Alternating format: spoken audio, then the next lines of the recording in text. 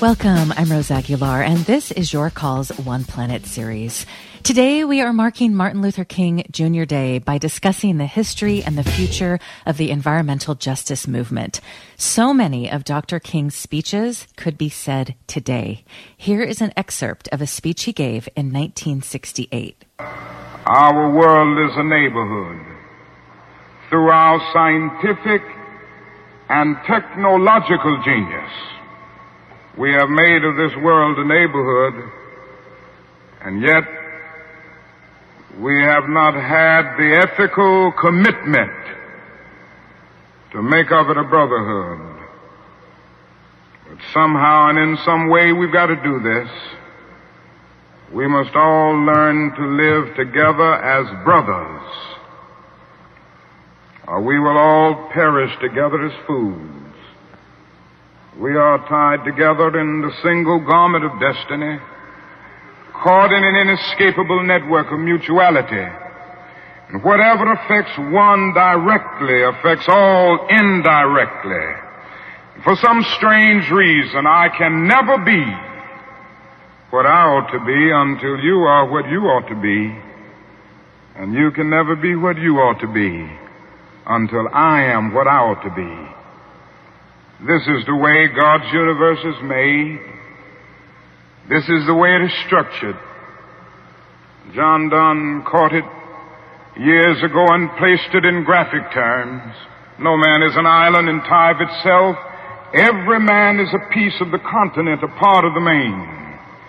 And he goes on toward the end to say, any man's death diminishes me because I am involved in mankind. Therefore never sin to know for whom the bell tolls.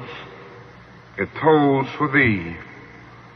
We must see this, believe this, and live by it if we are to remain awake through a great revolution. That is an excerpt from Dr. Martin Luther King Jr.'s speech, Remaining Awake Through a Great Revolution, in 1968. Joining us is Professor Robert Ballard, who is widely considered the father of the environmental justice movement. He started his work with the environment and race long before it was a movement. For nearly 5 decades, Professor Ballard has used the climate justice framework to study and identify patterns of institutionalized environmental racism. How can we use the environmental justice framework to find long-lasting solutions to the climate crisis and stand up to powerful fossil fuel companies? What lessons can we learn from the civil rights movement in the fight for climate justice and equity? Professor Ballard is founding director of the Ballard Center for Environmental and Climate Justice and distinguished professor of urban planning and environmental policy at Texas Southern University. He's also co-chair of the National Black Environmental Justice Network and the author of 18 books that address environmental racism, transportation, climate justice, and community resilience. Hi, Professor Ballard. Thanks so much for joining us again. Good morning. Good morning. Well, as you have said, you have seen environmental justice move from a footnote to a headline, which means that we are making inroads and progress in research and policy. Even though we have made strides, we have a long way to go. So can you talk more about that?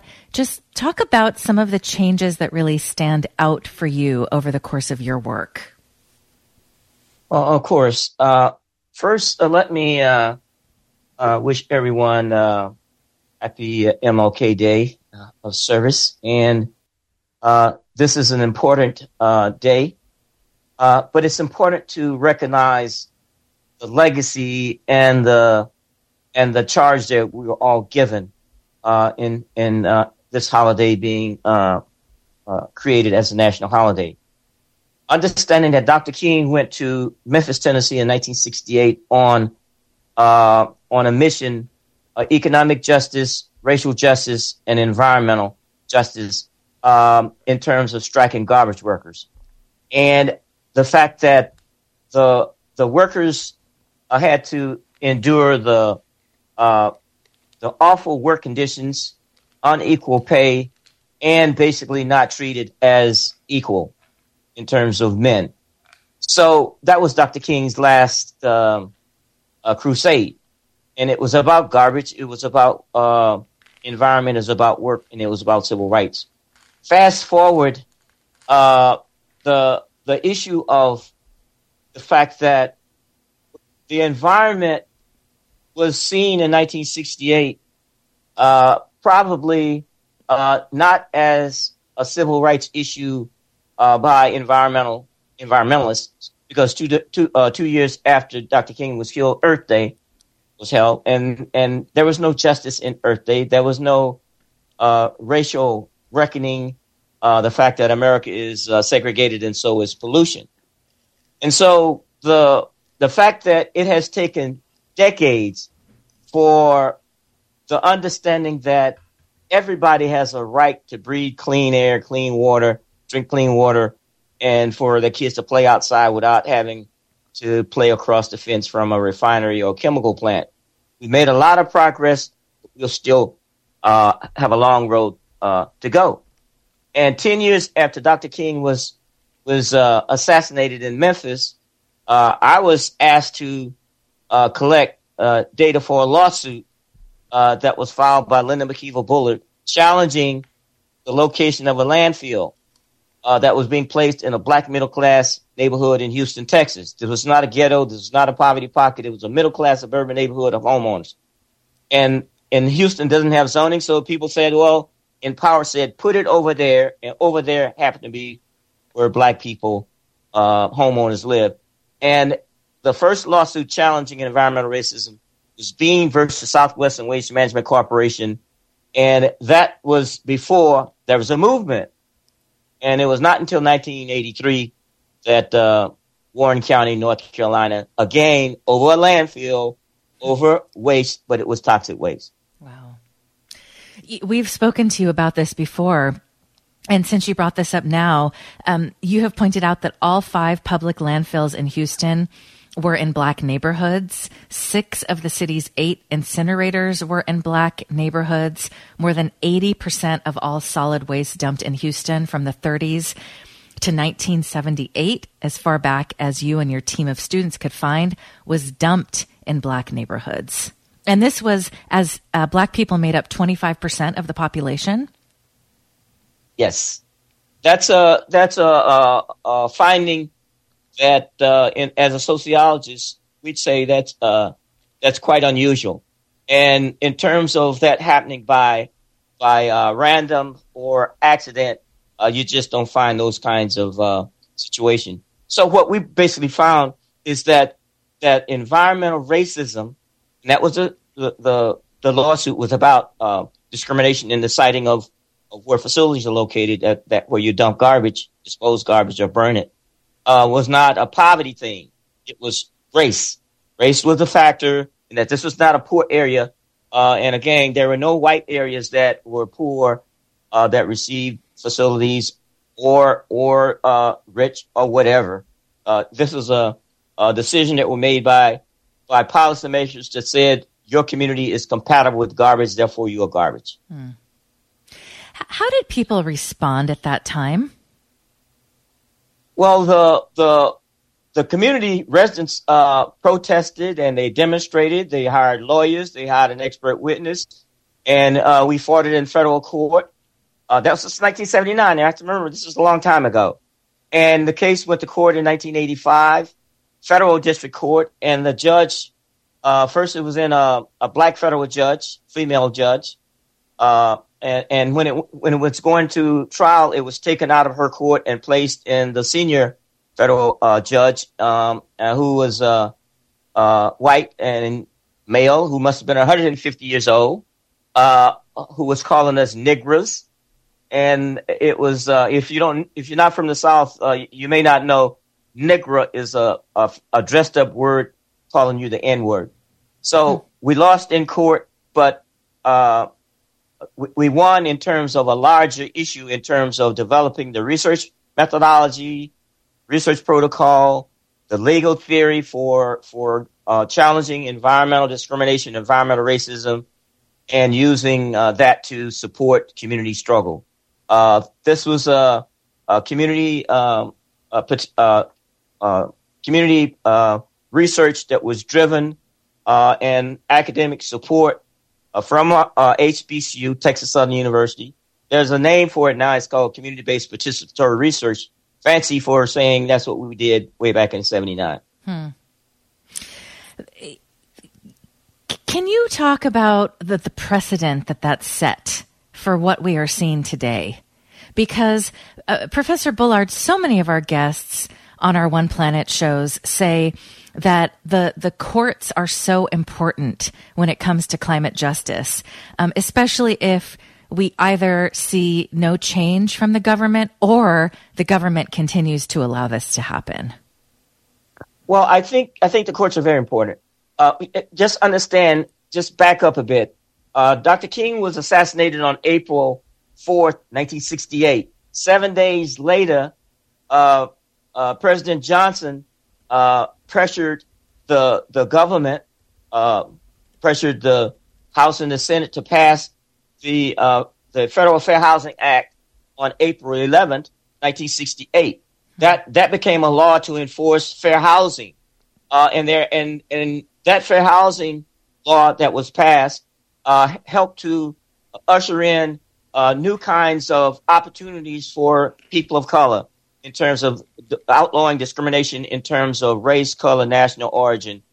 The fact that we have never had an environmental justice law, and that only the closest thing that we've got is an executive order that was signed by President Clinton in February 11th, 1994. And next month, we'll be commemorating next month, February 11th, 30 years of that executive order. The fact that we don't have laws that are designed and the courts have somehow pushed back against using the kinds of research findings that can support a racial discrimination case. In 2000, I think it was 2001, there was a lawsuit, Alexander v. Sandoval, that struck down disparate impact, which means that if you have overwhelming evidence like we had in Houston, you can show that pattern. But that case, now you have to show intent. That's a huge hurdle to overcome.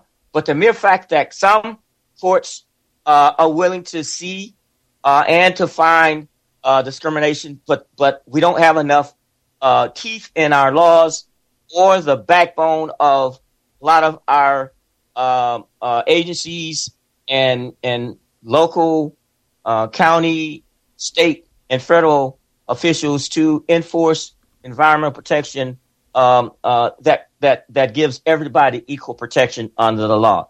The fact that, as I said, America is segregated and so is pollution. So it means that some of the policies that were implemented by law in the 1930s, which was racial redlining, and it was legal back then. Redlining is nothing more than a way of saying some neighborhoods are going to get federal loans for housing and infrastructure and parks and green space and flood protection, etc. And those areas were green line and they were given federal dollars during the Roosevelt administration, the New Deal. But today, those neighborhoods that were red line, where a line was drawn around, say these neighborhoods are risky, you don't get a dime, and you don't protection, etc. The racial footprint of the red line that occurred 80 years ago, those neighborhoods today are more prone to flooding. They are more prone to more pollution. They are hotter because there's no green space. They are or green canopy or trees. They are basically nature deprived areas. They're more prone to all kinds of health impacts because it's hotter. And just these couple of years, we know that these areas also were more prone to COVID in terms of infections, hospitalizations, and deaths. Mm-hmm. So pollution and segregation will create a double whammy for some communities, and that's what we have been fighting for. And climate change will exacerbate those disparities that have been created artificially by government and by regulations and unequal protection. On today's One Planet series, we are marking Martin Luther King Day by talking about the history and the future of the environmental justice movement with Professor Robert Ballard, founding director of the Ballard Center for Environmental and Climate Justice at Texas Southern University. He is widely considered to be the father of the environmental justice movement. If you have any questions or comments, what are your thoughts about the state of the environmental justice movement? If you're involved in any organizations, we would love to hear from you. You can give us a call at 866-798-8255. Also, if you'd like to talk about your neighborhood, things that you've seen today or in the past, you can also email your call at kalw.org. Professor Ballard, we found a great piece about you in the New York Times from 2022 called "At 75, the Father of Environmental Justice Meets the Moment." It's by Kara Buckley. And she wrote about one of your seminal books, Dumping in Dixie, which you wrote back in 1990 about the barriers to environmental and social justice experienced by African Americans. She wrote that your manuscript was rejected a dozen times.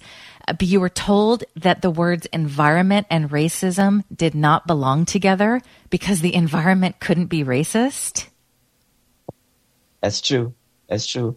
You know, if I had taken it personal, I would have been discouraged and would have walked away.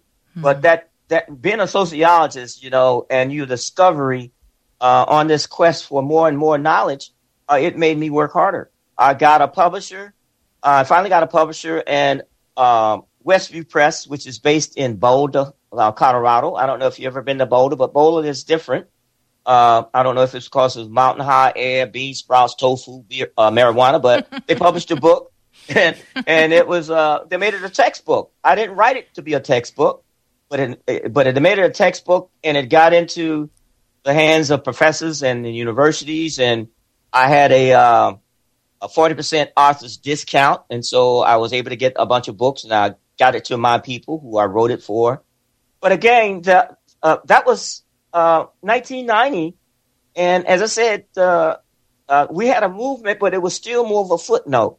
And the idea of getting the environmental racism and environmental justice on the radar of policymakers, and getting the whole idea that facts and data and research and science, all of those areas matter, but it doesn't matter if you don't marry those facts and data and science with action. And that's why I said, in terms of that book, the Dumping in Dixie book, that was the first book. And I wanted to target an audience, and I wanted a very easy read book. Nothing dense or hard to read. It was straightforward. And the idea that, as I said before, the way that pollution tracks with the most vulnerable, and what makes communities vulnerable is that structural and institutional racism, whether it's refineries, petrochemical plants, or whether it's highways, those built environment factors, development follow the path of least resistance. And historically, that resistance was crushed by law. You know, it was some places in the South, in the southern states, it was okay to discriminate because that was the law, Jim Crow segregation. But we know that the Dumping in Dixie was not just the South, even though the book was about the South. If you look across the country, you'll see that the patterns hold true for not just African Americans, but for Hispanics, Latinos, for Native Indigenous people, for Asian and Pacific Islanders. The pattern holds true, and that's why we say, in order for us to tackle the environmental and climate crisis, we have to dismantle this whole question of structural inequality and structural of the things that make the unevenness in terms of who gets what, when, where, and why. That's our movement. That's our climate environmental justice framework writ large. Whether we're talking about energy, whether we're talking about issues around pollution from highways, or we're talking about which communities are going to get access to clean energy, which communities will get, the kinds of access to healthcare and schools and infrastructure. When I was writing Dumping in Dixie, there was no money set aside when President Clinton signed the executive order. There was no money for the executive order 12898, the environmental justice order. There was no money for it. But when President Biden in the day before Earth Day in 2023 signed the executive order 14097, the environmental justice executive order, there's $60 billion in the Inflation Reduction Act, $50 billion with a B in the Inflation Reduction Act for environmental justice. Professor Ballard, it's also so important when you think about all the connections that MLK made. You mentioned so many communities there. It's also low-income white communities that are being affected by this. Yes, pollution no bounds, particularly when communities that are poor, working class, are physically located on the wrong side of the tracks or the wrong side of the levee or the wrong side of the highway or in the wrong zip code. It took us more than a decade to get some of the folks in East Tennessee and in West Virginia to understand that the issues that they're being faced by pollution, these are the environmental justice issues. No, it's not environmental racism, but in terms of communities that are poor and that are underdeveloped and that are being poisoned, whether it's with mountaintop removal or these industries, chemical plants are dumping pollution into their waterways, or their electric bills are so sky high because they're not able to access affordable electricity, et cetera. These are justice issues that eventually a lot of the white communities started to get it, and that every time we talk about environmental injustice, it's not environmental racism. What we say, it's an injustice. And if you are a child and you can't vote or you can't demonstrate or whatever, you are being poisoned with lead or whatever the environmental challenge may be, we say that's an environmental justice issue, even though it's not necessarily pertaining to race or income. It's in terms of vulnerability. Now, we've broken through that barrier in many ways, and we are light years from when we were working on Dumping in Dixie, and I was in Institute, West Virginia, talking about environmental racism with that Union Carbide plant that was across the fence from West Virginia State University. The school was founded as West Virginia Colored Institute. It was a black community in West Virginia, and a lot of people don't even know there were black people in West Virginia, and that chemical plant found them and set across the fence from them. And so, yes, we had to shatter this old myth that somehow environmental justice is just about poor people of color. Well, we're going to take a quick break. On today's One Planet series, we are marking Martin Luther King Jr. Day by talking about environmental justice and environmental racism. Professor Robert Ballard is founding director of the Ballard Center for Environmental and Climate Justice and professor of urban planning and environmental policy at Texas Southern University. He's co-chair of the National Black Environmental Justice Network and is the author of 18 books that address environmental racism, smart growth, climate justice, community resilience, and so many other important issues. And coming up after the break, we'll also be joined by John Beard Jr. After working in the oil industry for 38 years, he turned to holding the industry accountable and became a community advocate in his hometown of Port Arthur, Texas. This is Your Call. We'll be back after this. This is Your Calls One Planet series. I'm Rose Aguilar. Today we are marking Martin Luther King Day by talking about the history and the future of the environmental justice movement. Today we're joined by Professor Robert Ballard, who is widely considered to be the father of the environmental justice movement. You can learn more about his important work at yourcallradio.org. Now we would like to welcome John Beard Jr. to the show. John Beard Jr. is founder and executive director of the Port Arthur Community Action Network, a community-based environmental justice nonprofit organization. After working in the oil industry for 38 years, John Beard turned to holding the industry accountable and became a community advocate in his hometown of Port Arthur, Texas.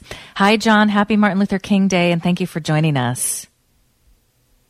Thank you for having me. Happy Martin Luther King Day to all of you. You know, John, I have to say, after reading your bio, I thought we spend a lot of time on this show talking about the oil industry, but it is so rare to speak with anyone who actually worked in the oil industry. Can you tell us, you spent many decades. Did you spend all of your years working for ExxonMobil? Well, I won't say all my years, but I'll say I did spend 38 years, or 38 of those years, a little over that. Working for ExxonMobil and its predecessor company, Mobil Oil Corporation. And you worked in petrochemical production, emergency management. It sounds like you did a lot of things for them. Yeah, I wore quite a few hats. I started out in maintenance and then went into process for a while, which is basically the work that you do to produce the oil and gas, running that equipment, making sure you maintain production schedules and the like. But I also had some training in on the environmental side as an industrial firefighter, as well as dealing with hazardous materials handling, and emergency management. So between that and all, as well as my work being a former city councilman and former mayor pro tem here in Port Arthur, I like to say it gives me a very unique skill set in this space to address all of those things which directly impact people not only in Port Arthur but elsewhere. When did you retire from Exxon? Retired from Exxon in 2017, not very long after Hurricane Harvey. Mm-hmm. And seems like the timing was, I guess you'd say, indirectly kind of fortuitous because, I got into using my skills from emergency management and also my knowledge and background from having been through 4 major storms previously as a city councilman to helping my colleagues that I'd left on council as well as the community in general with hurricane recovery. You know, given, John, that it's so rare to hear from someone who worked for the industry, can you just tell us what were your thoughts working for Exxon and then seeing a mass movement around environmental justice, around the climate crisis? Can you just tell us what were your thoughts and then what were some of the conversations you had with your colleagues there? Well, largely my activism and work in this space began quite early because I lived within 2 blocks of the fence line of one of the largest refineries in the country, Valero in Port Arthur, and then right across the street virtually within 150, 200 feet of the fence line of what is now the largest refinery in the country, which is Motiva. And I currently live within a half mile of both of those facilities as we speak. And my parents came here in the late 20s and early 30s, and they talked about how, if you had a white house or a lightly colored house and you were outside, like many people grew flower gardens and the like, sat on the porch in the evening and drank coffee, chit chat with the neighbors. And then you went inside, but came out the next morning and saw this yellow stain or something on your house that had gotten on there that you didn't put there. And then people began to realize that, it was something they were being exposed to, something that was released during the night. And over the course of all those years growing up in that community and then working in industry, what largely led me to change my focus was the fact that I began to see the disparity between what they said, the companies, and what they actually did. And then with the changes that came about after the oil embargo in 73, when mechanization came in, and also the fact that they started hiring fewer and fewer people of color in my community. You know, we're built on oil, gas, steel, and rail, but that began to change. And when that began to change, that's when I saw what is basically the destruction of my city in terms of housing and in terms of all of that. You know, we went from being the city that had a motto, we oil the world, to one now that is one of the poorest cities in the country, has high unemployment, has high urban blight. Almost a third of the citizens live at or below the poverty line. So those things got me to shift my focus and began to see that there was some environmental injustice and environmental racism in the way these multi-billion-dollar multinational companies were dealing with communities and people of color, and like here in Port Arthur. Professor Ballard, what has your experience been like in working with and talking with people who used to work in the industry, people like John Beard?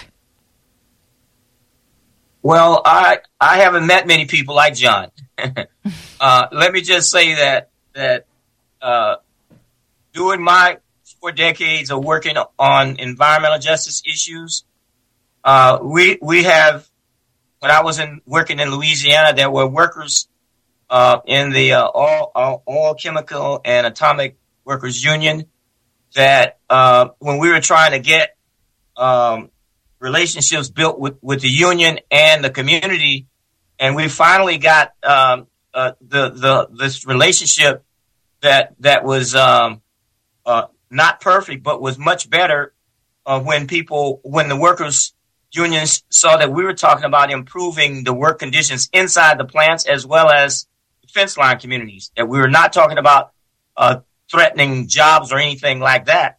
But again, I'm talking the 90s and the 2000s, the early 2000s, when communities on the fence line were fighting to get more safety because it was too many shelter-in places, accidents, too much pollution, too much problems that were being had in those communities, and we got some support from some of the workers in the unions, but it was more antagonistic and again convincing workers that we were not talking about taking them down and somehow creating big problems. And what we also found is that in many cases, if you look at the fence line communities, the residents in the fence line communities, some of them got jobs, but the bulk of the workers came from outside of the fence line who drove in and spent 8 hours and worked and left. And that's why when you look at the data across the country, the fence line communities, there's no economic renaissance by having the chemical plant or the refinery across the fence. The economic renaissance, the benefits are more dispersed, whereas the cost and the harm is more localized. And so when I see John's case, I see him as having this awakening, and but to a large extent, there has not been this great awakening. There's still some antagonism that exists with some of the unions and some of the workers and some of the industries that have pitted the community and the organizations that work on environment and climate justice as the boogeyman. John, Port Arthur is 90 miles east of Houston, and the largest oil refinery in the United States, the Motiva refinery, is located there. It's wholly owned by Saudi Arabia. Can you tell us about that refinery, the health impacts on the community, and tell us a bit about the activism that you all have been doing around this refinery? Well, one of the things I like to say is my former employer had a motto that we take on the world's toughest energy problems. I like to say that Pecan and its members and the Port Arthur community, those of us who try to work in this space, we take on some of the world's toughest energy companies. Motiva being one of them. And strangely enough, let me add that Motiva is the largest in the country, and 15 miles away in Beaumont, Texas, is the second largest refinery in the country, which is my former employer, Beaumont's ExxonMobil refinery. So in Jefferson County, Texas, a little over 90 miles east of Houston, you have two of the largest refineries in the country, in addition to large petrochemical facilities that manufacture the precursors for plastics and all of that. There's a high concentration of it in a very, very small and limited area.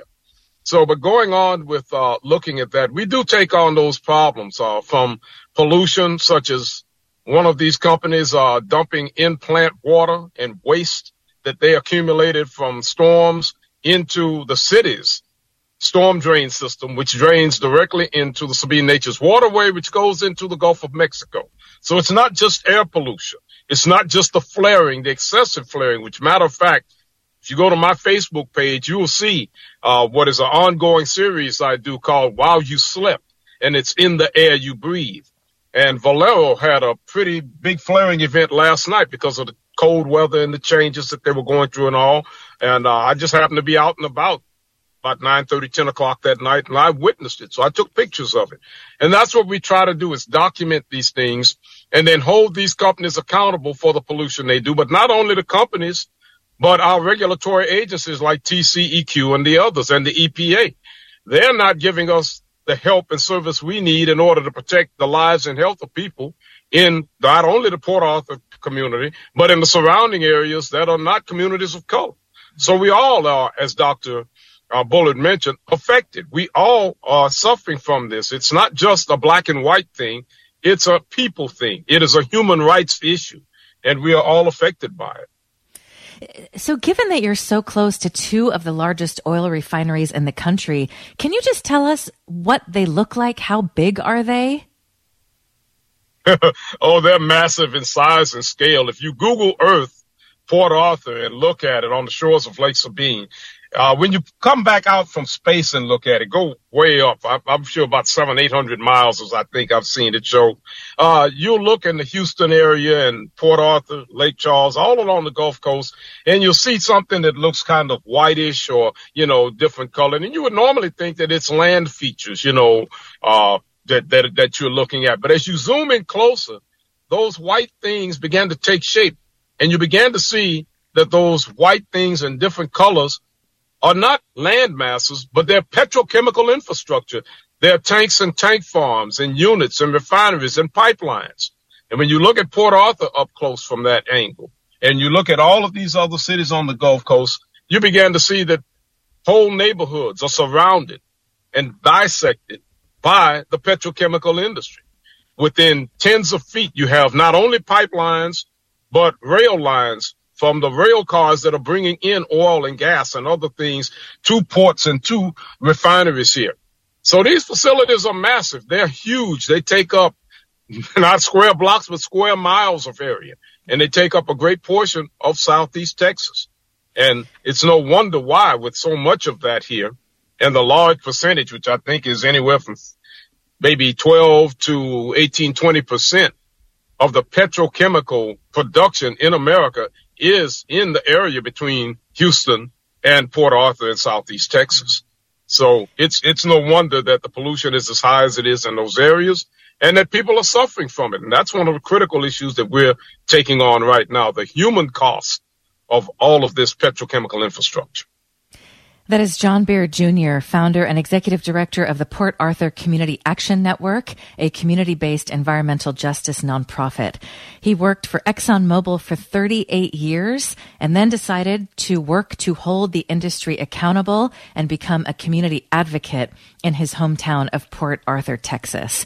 We're also joined by Professor Robert Ballard, founding director of the Ballard Center for Environmental and Climate Justice, professor of urban planning and environmental policy at Texas Southern University, co-chair of the National Black Environmental Justice Network, and the author of 18 books on these issues. Let's hear from a caller who's been waiting patiently, Judy in San Francisco. Hi, Judy. Welcome to the show. Hi there. I actually met somebody when I was traveling around in Port Arthur who told me that at her graduation I'm laughing, but it's horrible. The stockings were dissolving on the women's, legs because of the pollution at their graduation. But anyway, that's not what I called to talk about. But thank you for sharing that. Yeah. But what I was calling to talk about is right here in San Francisco and Bayview Hunters Point. At Hunters Point, that was the shipyard. And that was the shipyard that attracted workers, African-American workers from the South, to San Francisco during World War II. And that neighborhood, Bayview Hunters Point, was kind of a red-lined, neighborhood where African-Americans settled, and, they settled near their work and also in the Fillmore. But now they're trying to put up housing there. I think it's Lennar Company is still trying to put up the housing there. And, people are promoting it as this great housing, and it's going to have, stores and whatever. But it's on a Superfund site that is never being cleaned up. And,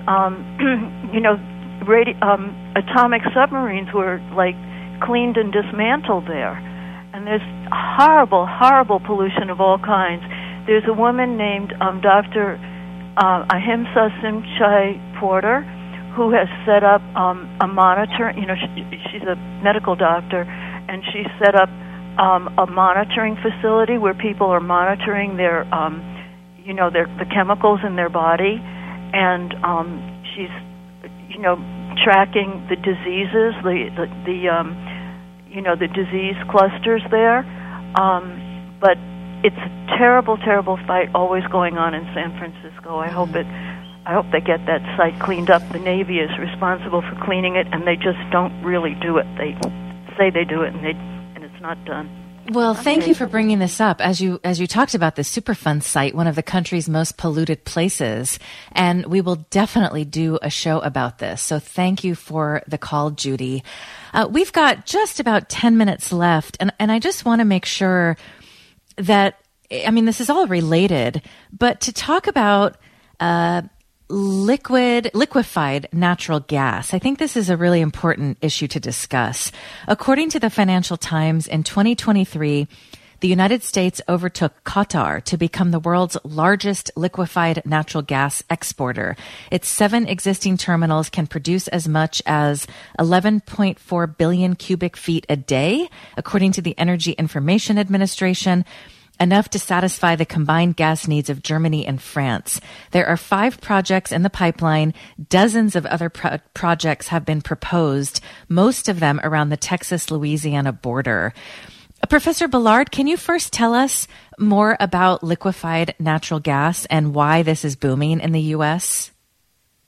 Well, first of all, the liquefied natural gas, LNG, is nothing but methane. And it's really contradictory in terms of our national policy that's attempting to address methane on the U.S. as well as the global scene, and this rapid build out of LNG export terminals. The law was changed so that the U.S. can export gas, and with all of the fracking, and 2 states are basically ground zero for this. And again, when the war in Ukraine erupted with Russia's invading Ukraine, that really sped along more and more demand and this acceleration of the build out.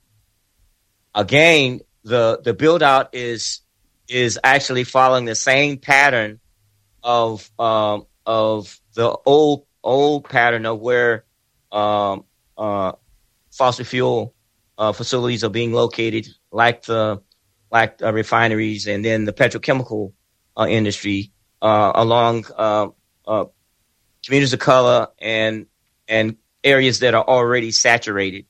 So when you talk about, there are 5 operating LNG facilities right now, and communities have have a good reason to be anxious and concerned about safety of the five. 4 of the 5 have had some type of accident or some type of eruptions. These things are not something that you want to be next door, but again, that's the pattern. And again, John can talk about the one in Port Arthur. John? Yes, Dr. Bullett's fully correct about that. The petrochemical expansion in Louisiana and Texas is largely based on LNG and the importation or exportation of gas to those countries in Europe. But what we have here is a false flag, because while there's a lot of talk about it being to help Europe become freer from the gas of Russia, Europe technically has no shortage of gas now because of less colder winters and because of the fact that they were prepared and stockpiled quite a bit of that gas. Now, here in Port Arthur, we're just right across Lake Sabine in Louisiana, but it's closer to Port Arthur than any other city in Louisiana. You have the largest exporter in the United States of LNG, and that is Cheniere's Sabine Pass LNG. But you also have in Port Arthur proper the ExxonMobil Golden Pass LNG, which is being converted from an import to an export facility. And you also have Semper's Port Arthur LNG, which I rather call Semper's LNG, because I don't want my city named after something as disastrous and catastrophic as what putting this LNG into play is going to do. And that's the danger in it all. It is going to exacerbate climate change. It is going to make global warming worse. And it's going to happen in communities like mine where it's going to increase the air pollution. And as a matter of fact, we won a case back in November of this year in the U.S. Fifth Circuit Court, which basically vacated the air permit for that very facility that Semper's trying to build. So they're right now still under construction, but they have no permit to operate because they were found by the U.S. Fifth Circuit, the state of Texas, the regulatory agency, TCEQ, was found to have, quote unquote, arbitrarily and capriciously put the air plan together, because we were able to show that it was going to adversely impact not only myself, but communities in Southeast Texas. So this fight is still going on and being waged to help these communities, because they don't locate these facilities in places of affluence like River Oaks in Houston or in Madison Avenue or in Beverly Hills. They locate them in communities of color where they sacrifice those people, where there's very little ability to fight back. John, we have just a couple minutes left. I'm just wondering what your thoughts are about where we are right now. I mean, on the one hand, the Biden administration talks about the importance of climate justice. The EPA recently announced 11 organizations focused on the environment will receive $600 million to distribute to local groups for climate projects across the country. But then we see this LNG boom. We see an expansion of oil and gas drilling under the Biden administration. What do you make of this? Well, what I make of it is that it's being played as a trade-off. In order for you to get things to help these communities of color and the people that are affected, we're going to give you something, but we're also going to give it to you so we can facilitate doing the very things that they're doing here, which are sacrificing the lives and health of people. I'd like to put it in no greater words than those of Dr. King, and I hope I can quote them correctly. He said that may justice flow like waters, like the rivers of a mighty stream. We have yet to see in communities like mine in Port Arthur and elsewhere true environmental justice. If you're releasing benzene, like one of the third largest emitters here in the United States, Total Refinery, which is located in Port Arthur, third largest emitter, and other companies such as that are emitting ethylene oxide and all of these contaminants that are making people sick. And you have the high levels of cancer, heart, lung, and kidney disease you have here that you don't have in other communities that don't have this infrastructure. If you're not doing something to help those people, why hurt them? What you're doing is hurtful that's already here. And now you're bringing more death and poison and destruction to them. There has to be some justice. And that's what we're continuing to fight for. And in memorializing Dr. King's Day today, we need to keep in mind that this fight still continues, that there's still no equity and justice in these communities, that the trade-off between funding for these various projects in order to allow this injustice to continue and proceed is not only wrong, it's unjust and it's evil. And we need to be mindful of that and reinvigorate ourselves with the knowledge and with the commitment to fighting for justice for all, because what affects us here in Port Arthur affects the world. And this is being visited upon the whole world with the exploitation of oil and gas and the proliferation of fossil fuels worldwide. So it's important that we continue this fight, engage more people into it, because that's what it's going to take. And we will win this battle, but it's going to take all of us pulling and working together to do it. Professor Ballard, what would you add? We have about a minute left. I'll just add that we should resist any and all false solutions when it comes to climate. And there are lots of those false solutions that are being promoted in the name of carbon capture storage or hydrogen hubs. Billions of federal dollars are being put at the expense. And these facilities, these hubs, will be located in the same communities like Port Arthur and like Houston, Manchester, and like Louisiana Cancer Alley. Let's resist that and not fall for this idea that somehow these are real solutions to climate. They are false solutions, and we have to fight back. Professor Robert Ballard is founding director of the Ballard Center for Environmental and Climate Justice at Texas Southern University, co-chair of the National Black Environmental Justice Network, and the author of 18 books. John Beard Jr. is founder and executive director of the Port Arthur Community Action Network, a community-based environmental justice nonprofit. After working for ExxonMobil for 38 years, John turned to holding the industry accountable and became a community advocate in his hometown of Port Arthur, Texas. John and Professor Ballard, thank you so much for your important work, and thank you for joining us. Thank you. Thank you very much. Appreciate it. Thank you. And you can learn more about their work at yourcallradio.org. Thanks to Malihe Razazan for producing today's show. Thanks to Kevin Vance for engineering our show. And thank you so much for joining us on MLK Day. I'm Rose Aguilar. It's your call.